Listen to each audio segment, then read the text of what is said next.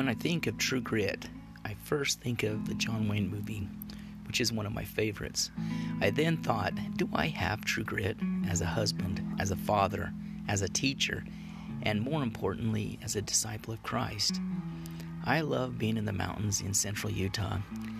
Near one of my favorite fishing holes, there's a 20-foot boulder that's all by itself on a steady slope in a meadow with a pine tree growing out of the side of it near the top. This massive lone boulder in a meadow on a slope has this pine tree growing out of sheer rock. Now that takes grit.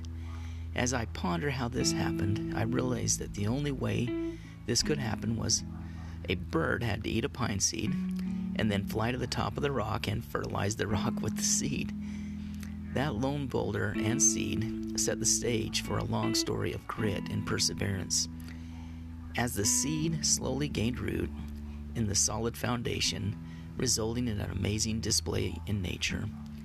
If we are alone as the boulder or as the bird sharing the needed seed, what can we do to be solid as a rock with a seed of faith growing in our lives?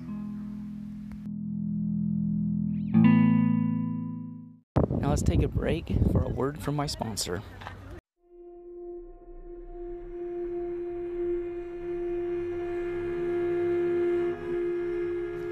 I'd like to end today with a quote. A river cuts through a rock, not because of its power, but because of its persistence.